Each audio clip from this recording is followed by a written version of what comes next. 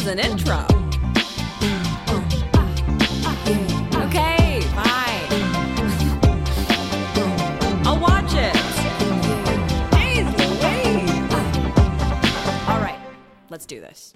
Hello and welcome back to Okay Fine, I'll Watch It, the podcast where I, your host, Rahat Sani, discuss incredibly popular media that I've never seen before and am watching for the very first time with someone who loves it. Today, for our very first Christmas episode and our very last episode of 2021, we're talking about the Christmas action classic Die Hard. Joining us today to talk about Die Hard is Vancouver-based comedian, the very funny Kevin Banner. So not much else to say, but yippee-ki-yay, motherfuckers, and let's get into it. Alrighty, folks, this week on this very special first Christmas episode, we have a very special guest, Vancouver-based comedian, the first comedian to be signed to 604 Records, who has also appeared on CBC's The Debaters. We have Kevin Banner in the house. Hi, Kevin. Hello, how are you? So good. So excited to have you on the podcast. Thanks for being here. Yeah, my pleasure. I listened to a few episodes this week, and I'm hoping to do it justice. Oh my God, thank you. Well, first of all, thank you for listening. I really appreciate that. Sometimes I invite people to be on the podcast that I've never met before, and I just assume they've never listened to the podcast, and then I'm like, maybe this will be a very shocking experience for them. I don't know if they know what they're in for, so I'm glad that you've listened to the podcast. Yeah, of course. It makes me feel better. From experience, though, too, like I've done podcasts in the past where I didn't listen to an episode before, and then I'm like, oh, they have a segment about this that I wasn't prepared to or something. So I wanted to make sure I was ready to go. Definitely the right call to do your research on that. So I appreciate that. Die Hard. What a great thing to do an episode on. I think it's a rather contentious subject for a Christmas episode. And I think it's because of the most contentious question related to Die Hard, which of course I have to ask you first. And I'm sure you know where I'm going with this. Of course. Is Die Hard a Christmas movie? Is it a Christ story? Is it the story of Christ? No, wait. We can get to that after. But I think the first question I have is Die Hard a Christmas movie? So here's the thing. For years, I said no because I thought it was funny to piss off my friends who were adamant that it was. Okay, yes. Because there are people who are adamant that it is, right? There are. And it's kind of like the pineapple on pizza debate online. Right. Okay. Or is a hot dog a sandwich? Where people get way too invested, and it's just easy to piss off a friend by saying, of course it's not a Christmas movie.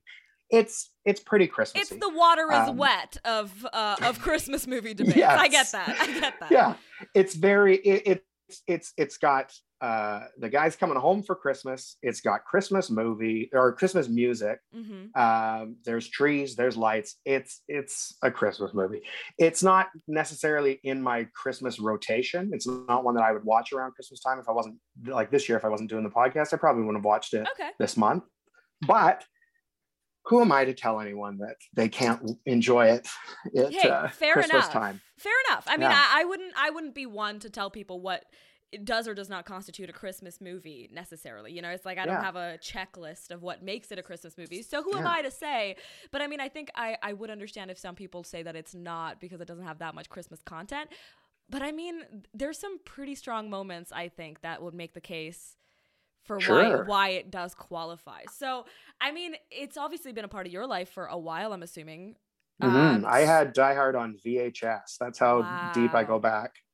With Die Hard. Back onto physical copies of films. Yeah. That is fair. You know, when I first started watching the movie, I did not know what year it came out, and because I like to look it up after, because sometimes the movie just reveals itself to you, you know. And boy, oh boy, did this movie ever reveal itself to me about how old it is. The second it started, at first I was like, I don't know, and then he got out at the airport and started smoking a cigarette indoors, and I was like, oh, this movie is old. Okay. And then immediately afterwards, when they introduce Holly Gennaro, she tells a woman who is, I think, straight up 9 months pregnant to go get a drink. which I also love as like a vibe of like, hey, this movie was from the 80s, everyone, please keep in mind. But my favorite like icing on the cake of like, this movie is older than I thought it was the fact that this is a movie about terrorists and the terrorists are white.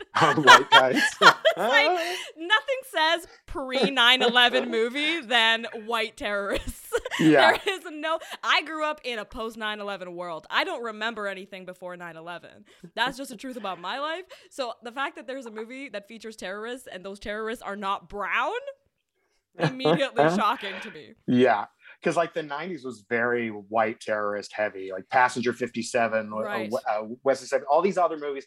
Yeah, it was always like an evil white guy who just wanted to make some money. And then, yeah, we had a very brown heavy terrorist streak. But I think we've come back around where now the terrorist groups you're going to see in movies are going to be very diverse. I feel like you're going to see, because they don't want to stereotype. They don't want it to be like all brown guys are terrorists. You're going to have the terrorists great in white wheelchairs. Terrorist There's going to be white. It's the renaissance of white terrorist guys. Hey. Yeah.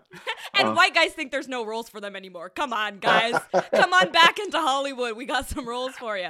So it's been around in your life for a long time. Yeah? Yes. I love the movie. And you said that it's not like a Christmas tradition for you necessarily to watch it. No. But obviously, I mean, you're on the podcast, so you must have a lot of love for this movie. So what makes it special to you? Why do you love this movie? It's just it's just an awesome story. It's a fun movie. There's a lot of like sarcastic kind of, smart alecky kind of dialogue, and there's twists and turns. It's not too heavy. It's light fare. It's fun. I remember the first time hearing about the movie, kids on the playground were talking about it when I was in, I guess, elementary school, maybe middle school, but they were talking about the scene where the terrorists shoot out all the windows because they know that John McClane is barefoot. Yes. And he has to run through the glass. And I remember the kids talking about this. And I just was like, I have to see this movie. Yeah. I mean, that is, to be fair to those children, that is a very high intensity moment. It is a very smart conflict to write, and it's like, it's been like suggested so many times, the whole like him being barefoot is an issue, obviously, for a very intense action movie. But the way that they bring that back, it feels like a very smart conflict to introduce. So, I mean, I get it. If I was a kid, I would also be excited about that. Yeah.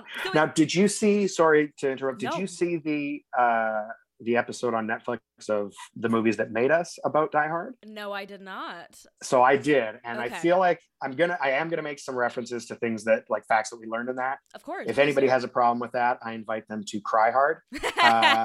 But suck it. But they show, which I never noticed as a kid, but there's a couple of times where he was wearing like prosthetic feet over his feet so that he could do all these things. And there's like little bits of like his ankle like is peeling away. So you can see these little foot booties. That's so fascinating. Because I actually was thinking in my first viewing of it, I did watch it twice. I kind of fell asleep the first time. Not a judgment of the movie, but of the fact that I've had a busy week.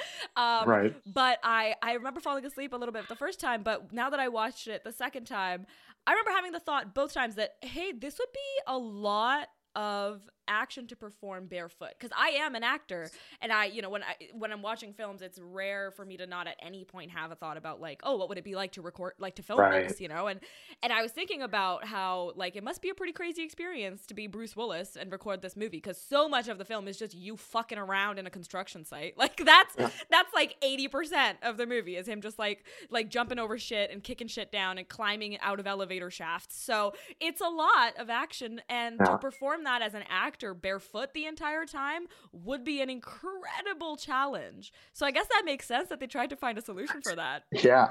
Also, you mentioned it there briefly that this is the #1 movie all time for people who want to know what the inside of an elevator shaft looks like. Oh my God, yeah.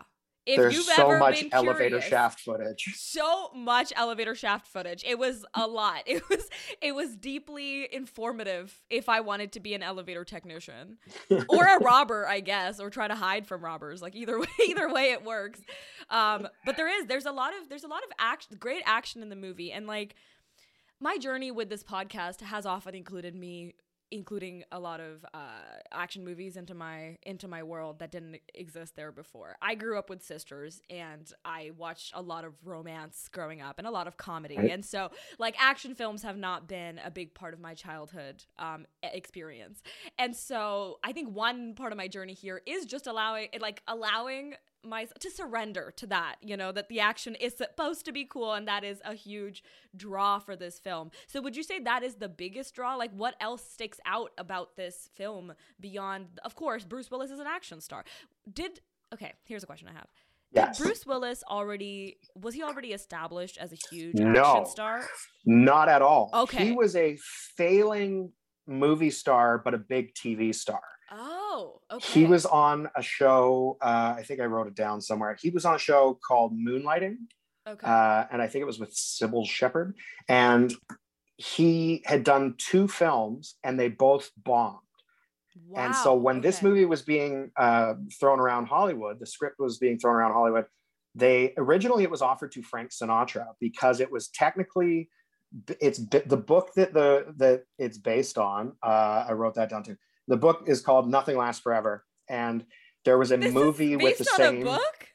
Yes, there was a movie back in the 70s that starred Frank Sinatra called The Detective, and so because this was based on the same source material, they had to offer it to him first, but he was like, "No, I'm in my 70s. I don't want to do this shit." I was really trying to like squint my way into figuring out how old Frank Sinatra would have been, and it's not working. I have no fucking idea.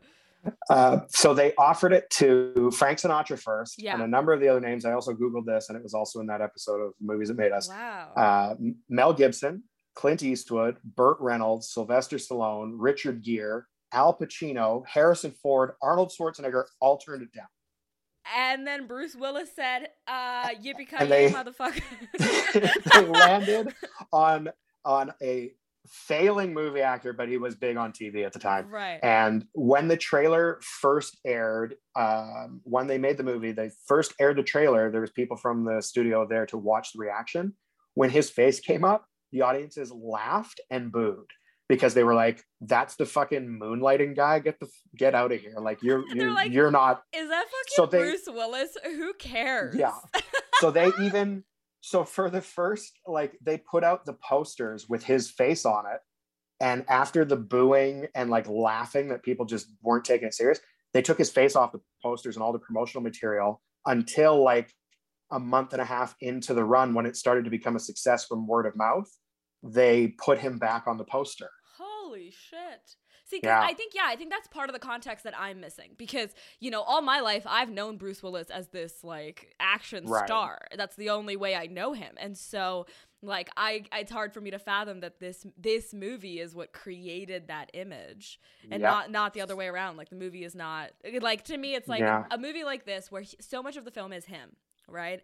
If he were already famous, it's not a, I mean, he was already successful in some ways, but I think if he were already an established action star, it would not be a stretch to imagine that he has like an executive producer credit, or like he made this movie himself kind of thing because he's the big star in it. But nope, not even a little bit.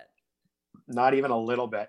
And so now thinking of that though, that he was a TV star who became a big action guy, if you were to recast the movie, say in 2022, you direct and produce Die Hard 5 or 6 or whatever it is now, what TV star, comedy star would you put in that role?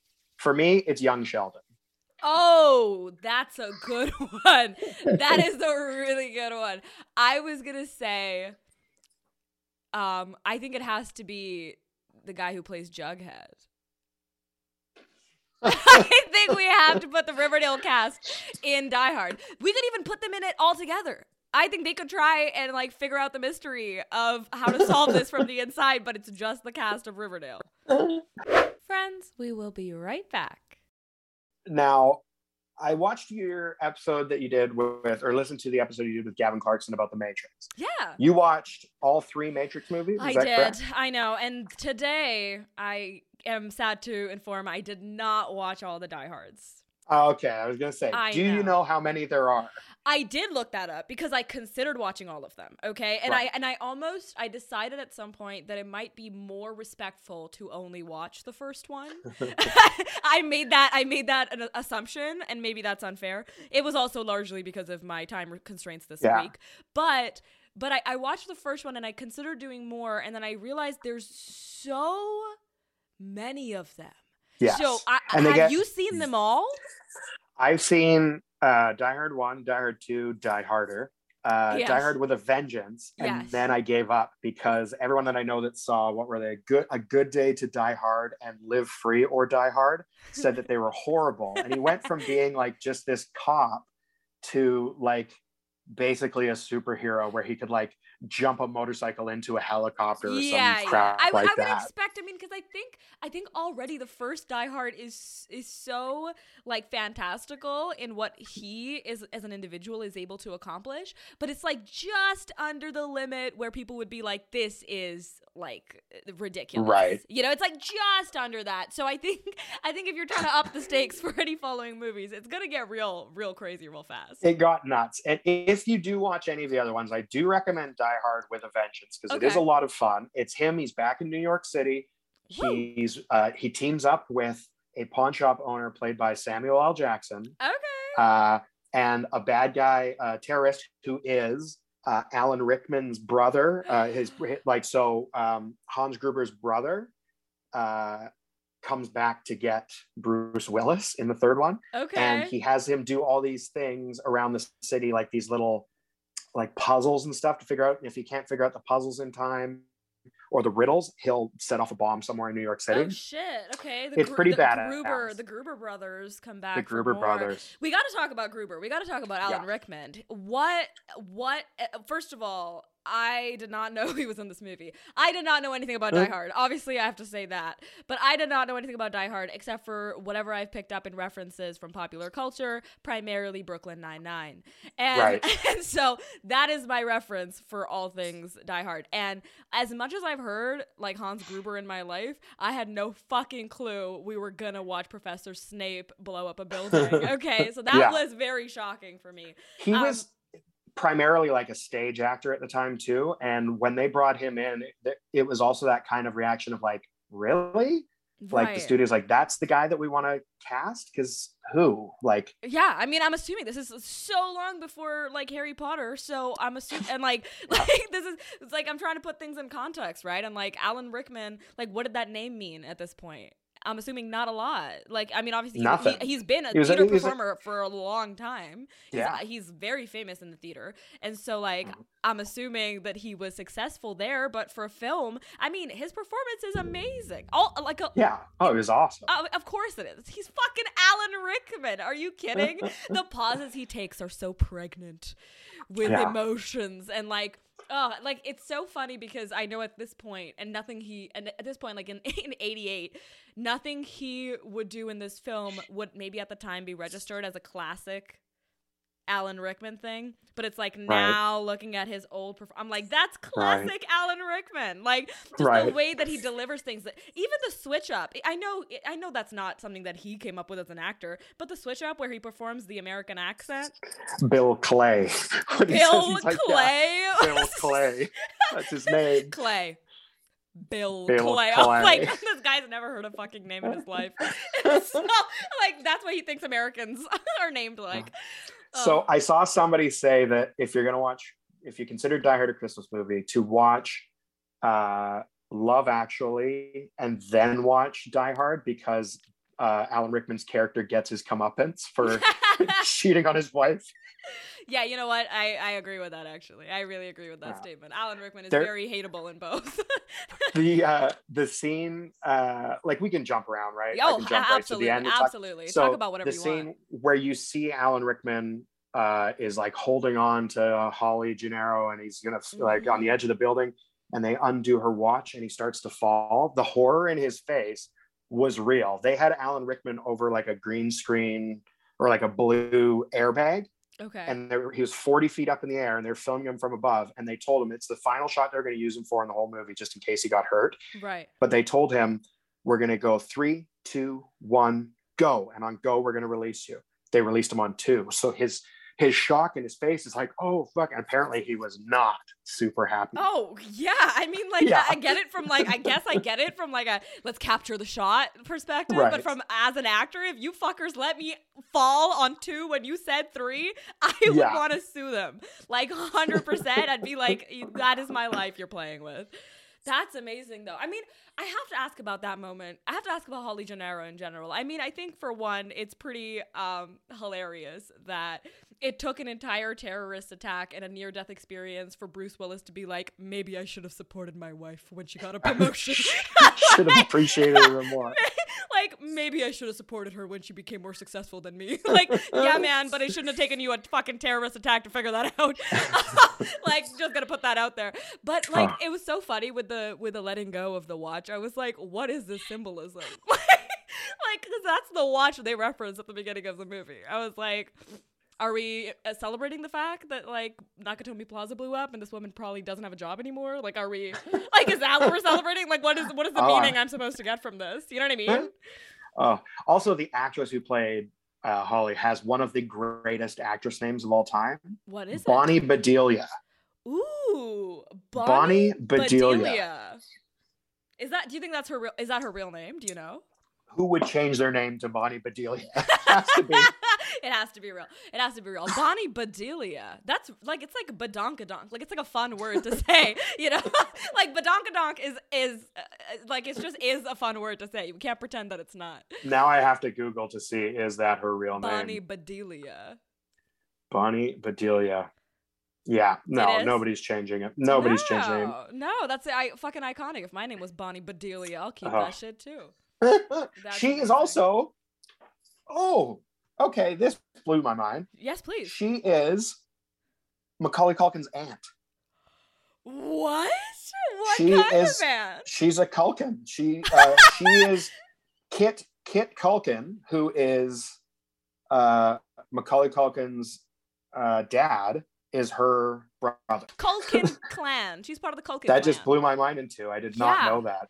Fucking Hollywood. Everybody knows everybody. Also, I mean, we're skipping around a bunch, so let's talk about Reginald Val Johnson.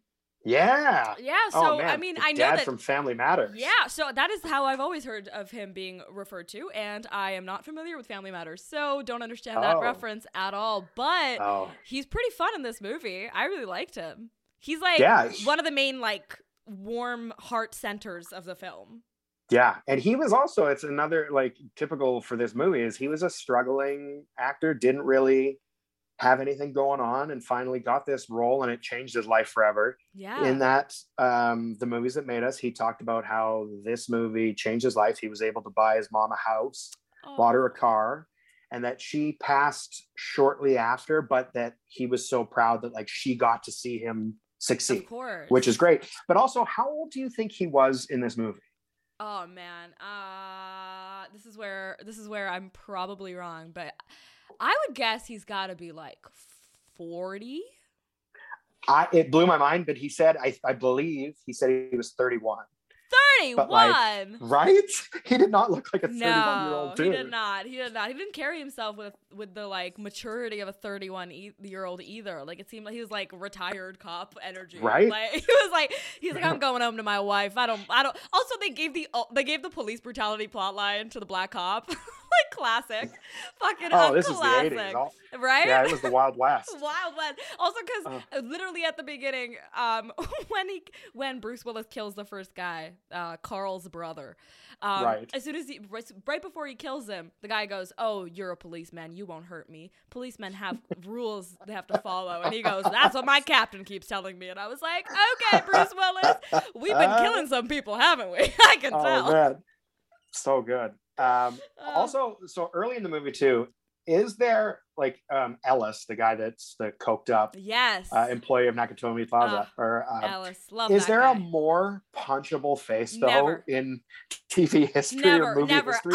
I talked about in like I did an episode of Jennifer's Body, and I talked in the Jennifer's Body episode about how Adam Brody has one of the most punchable faces in history, but I take it back because I think this Ellis guy kind of tops that by a lot. Yeah. And I've never been more excited to watch a guy get shot in the face. Yes. I've never been like, hell yeah, shoot that motherfucker. He deserves it. He does. I was like, you know what, Hans, do us all a favor. Just fucking take that guy out. So then also Carl, you mentioned Carl. Yes. Do you know any of his background? Not even a little bit. Please enlighten me. Your mind is about to be split in twain. Please do. Was a member of the Russian ballet. Like he was a famous Russian ballet dancer. Long blonde hair, Carl? Ballet. Long blonde hair. He defected and moved to America in the late 70s. From Russia? Yeah. He was a Russian-American ballet dancer and film actor. He was a member of the Bolshoi Ballet. And he was their premier danseur, it says. Wow. Ballerino. Yeah. Alexander Godunov. Wow. Holy shit. I mean, I could really tell with the way he was waving those guns around that man must be a dancer in his time. He looked real graceful hanging from his neck on that chain. Wow, that's now crazy. Also, you mentioned his hair, his flowing hair. Long, beautiful blonde hair. Outside of Bruce Willis, one thing I was thinking as I was watching, though, outside of Bruce Willis, I don't think there was a haircut in the movie that I would want. No. Not at all. It's really so 80s, you know? It's so 80s, and then they try to make these people look like Europeans, and I'm like, I don't know what the fuck was going on in Europe in the 80s, because holy shit, like, none of you look Vogue to me, okay? Like, maybe that's my skewed perspective of Europe. I don't know what Germans look like. I don't know. No. You could point at any white person and be like, that person's German, and I'd be like, okay. You know, white people all look the same to me, no offense, but it's... No.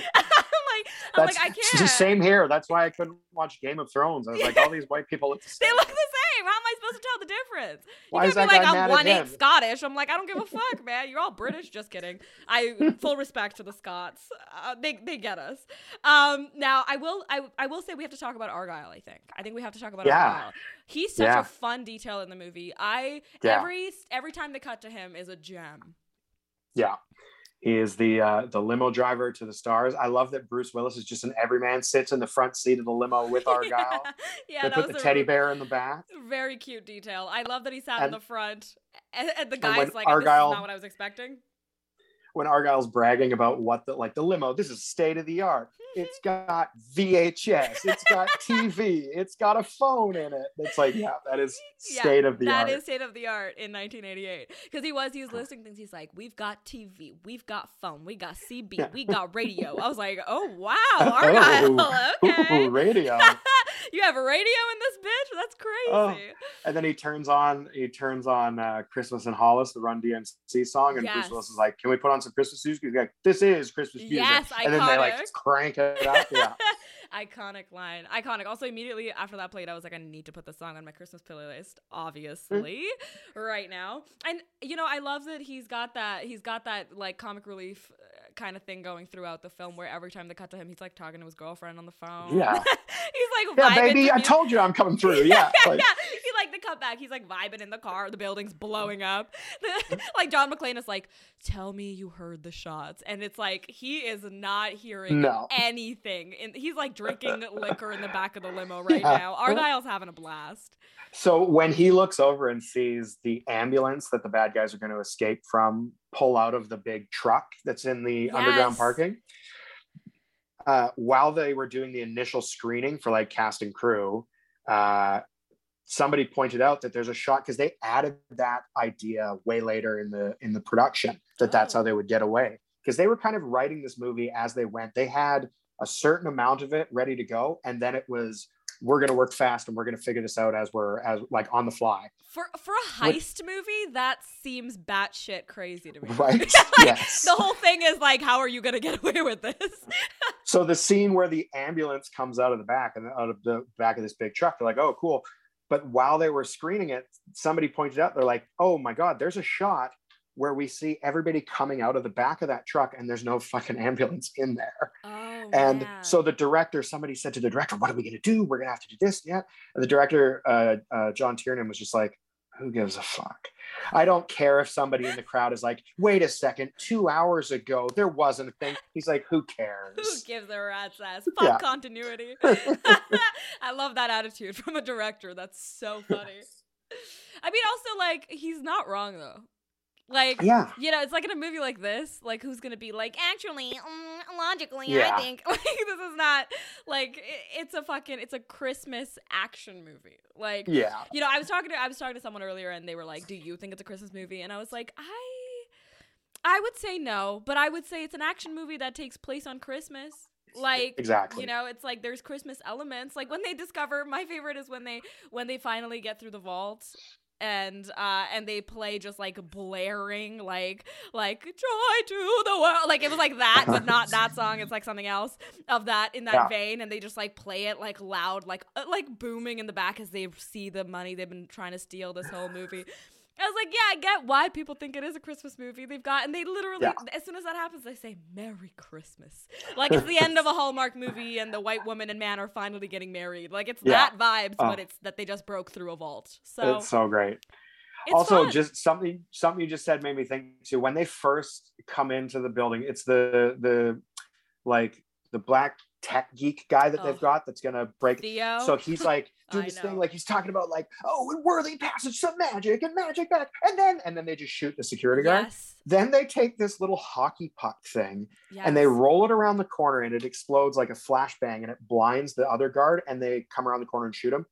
They easily could have just stepped around the corner and shot him. That guard wasn't like on guard with his gun up or anything. No. But they had to throw in like a flashbang. They just like the pizzazz. They like to make a show of it. Also, the tech guy, Theo, that man, I know his name because I wrote it down like 4 times, okay? And that man could in that outfit, okay, exactly as he is in that outfit in this movie, he could make a little TikTok right now to some trending sound, post it, and all the girls and gays on that little TikTok app would fucking lose their minds. And I know that because I'm one of them.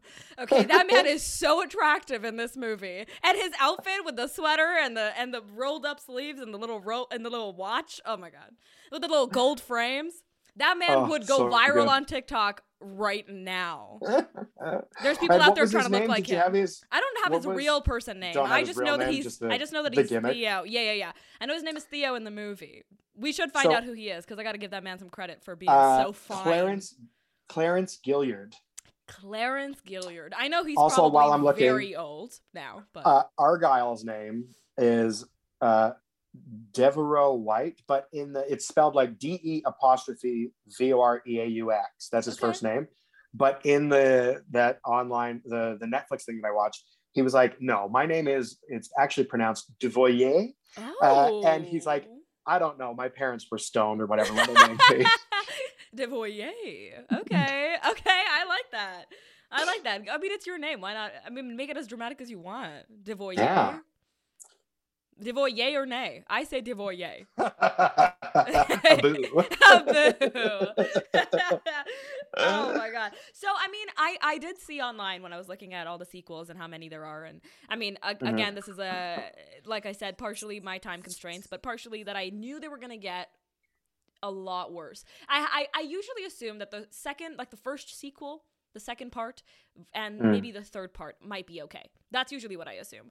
And I'm picking this up as I'm doing movie series for this podcast. That's what I got from like The Matrix and stuff too, was like, hey, the first one was great. And then I was like, did we need to keep going? I don't. Yeah, the first one, think the first Matrix was so good that I couldn't wait for the second one. And the second one was so disappointing that I never watched the third. Yeah, that happens a lot, I think, to series like this. So I didn't watch these, but I mean, do you think that there's any space for Die Hard content to continue? Because I saw they made like a comic book series or something, and like, you know, I mean, I don't know if Bruce Willis should continue being a superhero fighting like white terrorists in LA, but hey, who am I to judge? If there's people who want to spend the money to make Bruce Willis action movies, I guess do it. But do you think that there's space for Die Hard related content? How do you feel? I think so. I think like through things like this, like online debate in the last decade, especially of, is it a Christmas movie? Mm-hmm. The fact that Brooklyn Nine-Nine brings it up every 45 seconds. Yeah, so much so that actually I was genuinely curious enough to watch it. I think it's almost become like memed, where it's like, I think that if they did do another Die Hard, it would be a huge success. or if they did really push it as like a graphic novel or whatever. Like I didn't know about the comic book, but I think if they really made the public aware that that was a thing, like put a big like marketing behind it, it would take off because people love it. There's something memey, there's something that draws people in about it. I do think so. And it's got kind of like a self-aware quality to it, right? Like I think the movie is very clearly, obviously, an action film, but like every so it's like when he glances over at the tape before he makes the decision to strap the gun to his back, which is like again like a thing that I knew would happen because of fucking Brooklyn Nine-Nine. But but I knew it was gonna happen. But even so, it's like when he looks, the shot where they establish that he's seen the tape, they play like jingle bells in the back. Like they have like I think it's a little bit self-aware of like the Christmas charm in a way that almost feels kind of ironic to me. Like I think it's like the movie knows that it's like it's an action movie, but at Christmas. Like it's like it almost has that you know when a show does a movie special. It's like if Die Hard was a series before, like a TV show already about a cop who fights crime in New York. It's like Die Hard is the Christmas movie special, you know? And that's like the vibe that it gave me the whole time that I was watching it, is like the character has already been established. This is him at Christmas time. Of course there's hijinks, and of course he has to solve a crime. You know, like that's kind of how I got. It's kind of how I felt about it the whole time, and I thought that was kind of like a fun energy to have as like a standalone. It's like it's just like it's not doesn't have to be happening at Christmas, but it is. So you just reminded me too with the thing about the gun on his back and the yippee-ki-yay motherfucker. So in the TV edit, and I think it's Die Hard 2, they edit it so when he says yippee-ki-yay motherfucker, he says yippee-ki-yay, Mr. Falcon. There's no character in the movie called Mr. Falcon. Mr. Falcon. But they threw that in there, so that's very fun. Yeah, I guess I hadn't really thought about how like in the 80s was this like an obscene amount of swearing to have in a movie?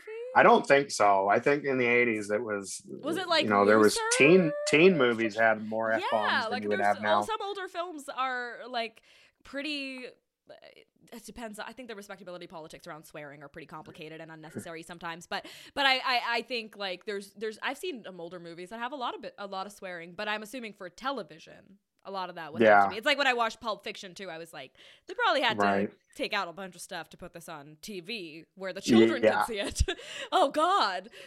So in Die Hard with a Vengeance, there's a scene where one of the challenges that the terrorist sends him out to do is he has to go to Harlem with a sandwich board that says, I hate N-words. And it says it on it.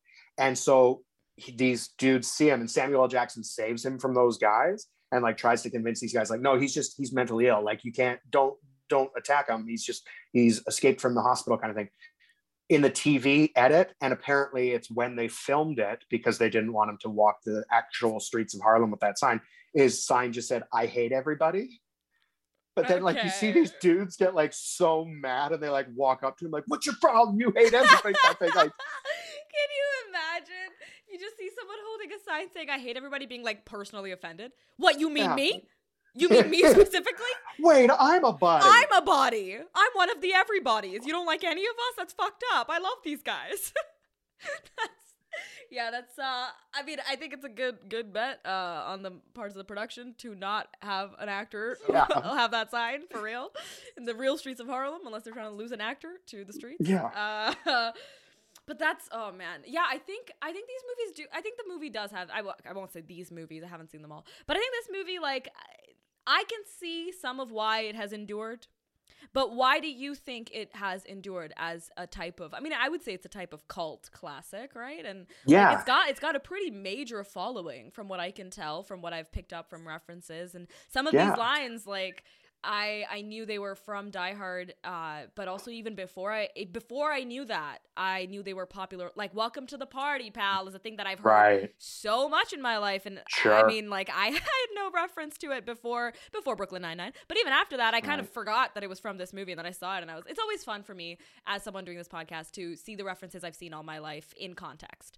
But so many of them have endured, and the film itself has endured with this huge following. Why do you think that is? because it was kind of the first of those movies where it was like one of the things they talked about in the movies that made us is that after Die Hard, Hollywood just wanted a bunch of those. So it was like, we'll do it, Die Hard on a plane. We'll do Die Hard at the White House. We'll do Die Hard here. And they just had all these like watered down versions of it. And they never quite like, because it has such a good mixture of everything. Like there's good action, but not just like standard shoot 'em up scenes. Like they get creative with stuff, and the way that guys are meeting their, bad guys are meeting their demise. And there's also it's funny, like you said, like the way he's like, God, I hope Argyle heard those shots. It cuts back to him and he's listening to his music in the backseat of the car, like, yeah, baby, I'm coming through later, don't worry. Like it's just a good mixture and great casting, and it's just there wasn't really a misstep in the movie. Like there's not something that you sit there and you go, oh well, that I liked it all except that scene was pretty lame or stupid or whatever. I was like, it's a pretty fun movie end to end. It's a good package. And it's fast. It zips by. It's not I don't think it's a very long film. It is actually. Because I had to watch it twice. It's over 2 hours long. Like, oh my goodness. Like it's not like insanely. I mean, I grew up with movies that are over 3 hours long, but like it's not like Bananas. Ooh, but it's like, I know. But like compared to I think movies that would come out now that are action films, I think a lot of them are less than 2 hours long for sure. And like this movie, I agree. I think the pace of it is brisk because they manage the stakes so well throughout the entire film. It's pretty remarkable actually, because I know I say I didn't grow up on a lot of action films, but I should say that I grew up on a lot of action films that are bad. And I've seen what's another example of an action film that you do like? That I do. I mean, I will say I liked The Matrix. Like that's okay. I think I would qualify that as an action film for sure. Sure. And I'm trying to think of other examples, but like because I didn't watch a lot, like, and I have a whole reference of films from my childhood that are just not very reference friendly to people here, right? So it's like I grew up in India, so I have like action films I grew up watching that hold a lot of nostalgic place in my heart, even if they're not the most like sound, like plot wise or whatever. But I, often it's like the story or like the spectacle that I enjoy, and some of the fights are hella unrealistic, but they're fun, Right. And I found like in this film, they established the stakes early on, and then they only got higher, and they did it in a way that I thought was really well crafted, so that the story didn't suffer in lieu of the action. And in fact, it's like, I think all those elements work together really well in a way that it felt completely on the same page. Like I love that they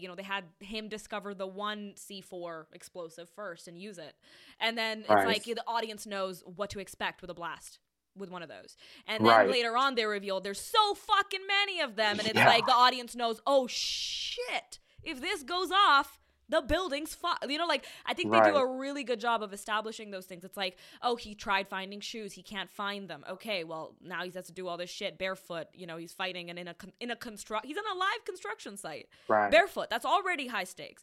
But now this fucker has seen his feet. Like as soon as Hans sees him, the first thing he sees are his feet. Right. They introduce Hans on the ground looking at his feet, so we know he knows the guy's got no shoes on. So later on, that's how he can set up that conflict for him to have to walk across all this glass. Like I think they're really, really smart with like it. That's why I find it shocking that they were writing this movie like as they were doing it.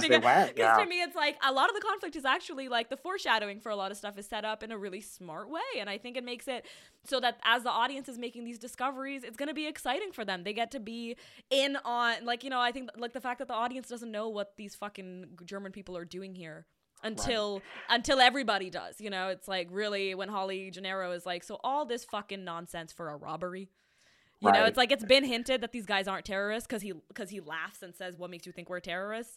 But I think it's like he just pulls random terrorist groups that they asked to be released, and one of them was shit. Like a group, Libertation de Quebec or whatever. Exactly, they're like the separatist movement in Canada. It was also funny because when you mentioned the shoes too, my wife watched the movie with me, and she said, why doesn't he just take that guy's shoes? And then like a second later, he's like, of all the terrorists in the world, I had to kill the one with feet smaller than my sister. Exactly. That's what I'm saying. Like, I think it's like they establish the stakes right away, and then they just do a really good job of pumping them higher and higher and higher and higher. Like, you know, the great big Holly Gennaro is Mrs. McClane reveal. Like, we know it's coming. We know that as soon as he finds out that that's his wife, shit is fucked. Yeah. You know, and so like I think it's done in a way that's very artful. And so that I really appreciate about the movie, that it's not all pomp and spectacle and like fun kicks in elevator shafts and like big explosions. I think that as far as a film that relies on tension and stakes and like rising danger, that it does a really good job of I think like holding up. Like it's an action movie that's fun to watch and it's smart. So the audience feels smart too for like as they follow along. They're like, oh fuck, what's gonna happen next? Well, that's the thing. I think that one of the reasons that it's sustained so long is that dummies and smarties can enjoy this movie. Yes. So like you don't have to even realize all of the little foreshadowing things not at all. Along the way to be able to enjoy this movie. Now, question. Mm-hmm. Did you know that this film was Oscar nominated? What? Did you know? I did not. How many Oscars do you think this was nominated for? Okay, now that you've said that, I want to assume it's something ridiculous. Was it nominated for like 12 Oscars? 4 Oscars. That's still a lot more. Still a lot more than the average action film. Yes. Visual effects, sound mixing, editing, and sound editing. Okay. It didn't win any, but yeah, hey, that's still. Fine. Me neither. I haven't won any yet. so that's fine. Me and Die Hard are the same.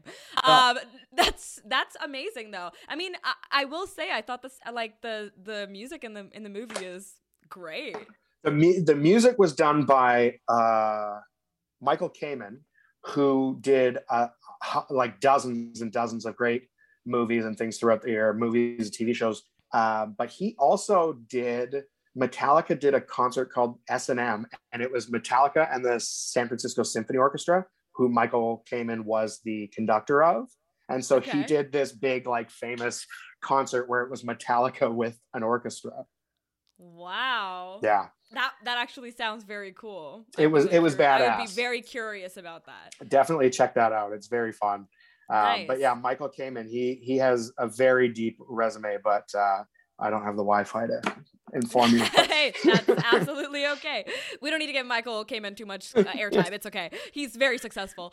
That's amazing though. I mean, yeah, I guess that kind of also prompts this question of like, I know that commercially and in popular culture and with the fan base, this movie has remained so successful. So was it a critical success as well? Yes. At that point? I believe it got 94% Rotten Tomatoes. Like that's the RT scores on there. And it was a huge box office success as well. And clearly genre defining in a lot of ways for action films going forward. Well, you know, I mean, I think that does answer a lot of my most pressing questions about it. Is there something else you want to make sure people know about Die Hard? Anything you think it would be fun for the general populace?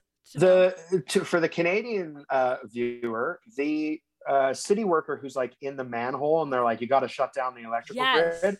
That was Canadian stand-up comedian Rick Dukeman, who lived in Vancouver for a while. He was also the next door neighbor in the Tom Hanks movie The Burbs, which was very big back in the day.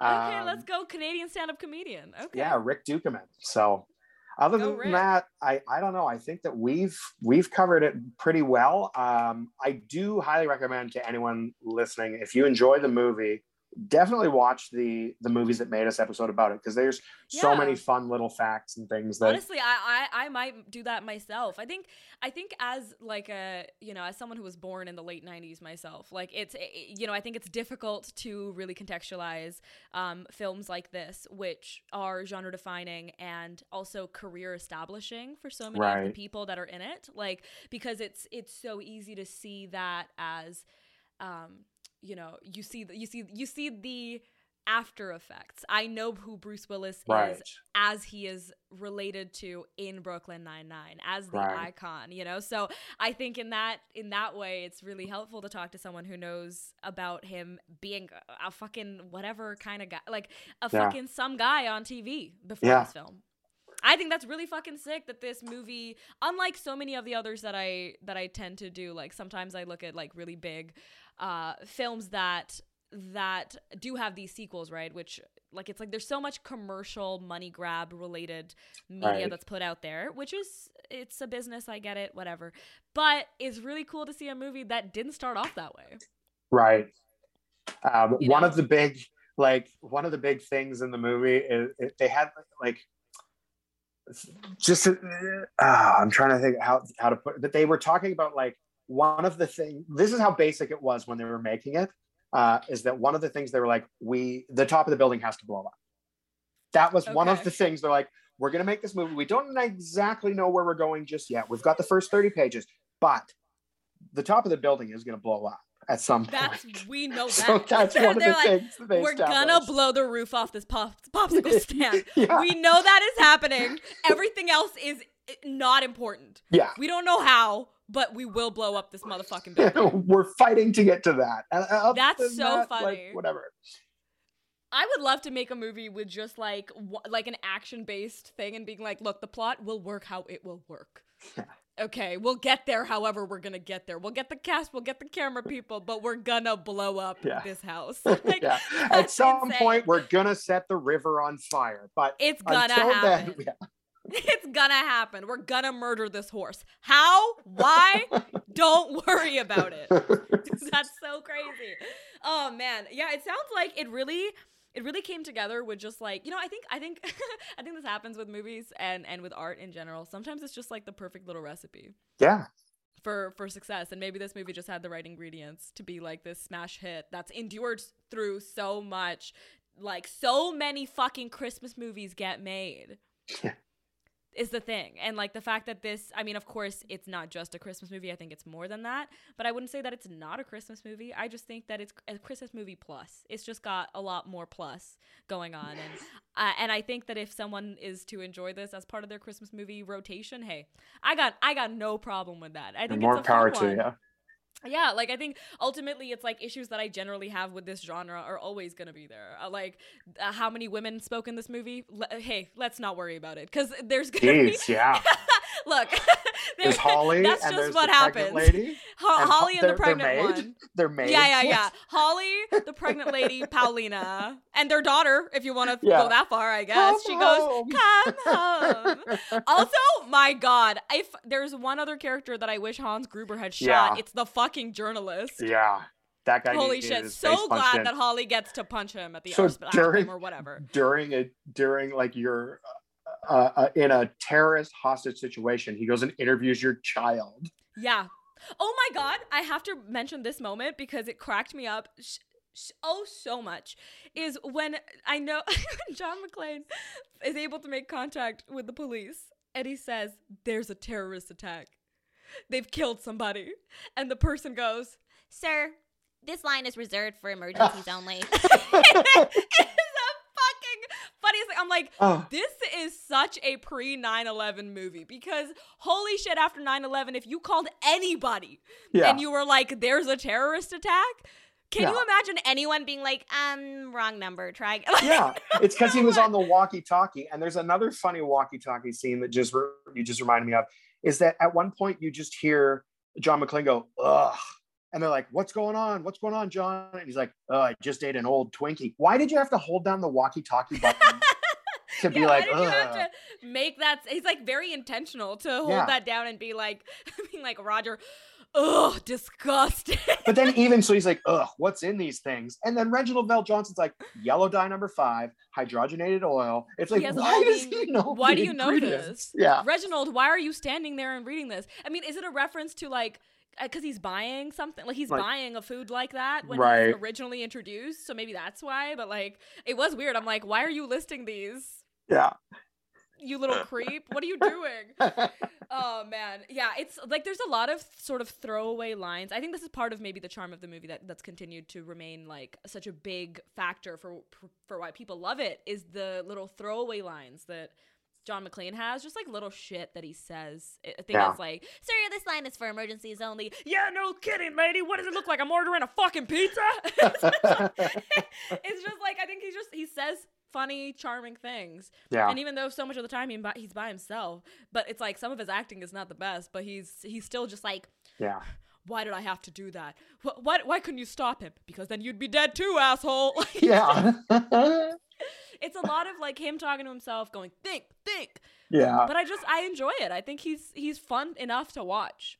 Yeah. Well, they were worried during the filming that because they thought his smart aleck sense of humor and like smart ass shit, they're like, yeah, that plays on a small screen, but this is the movies. This will never work. We've got to tone it down. And it's like, if they had, they would have ruined the movie. Absolutely. I think if they had, the movie would not have been as successful, because I think it's largely this cavalier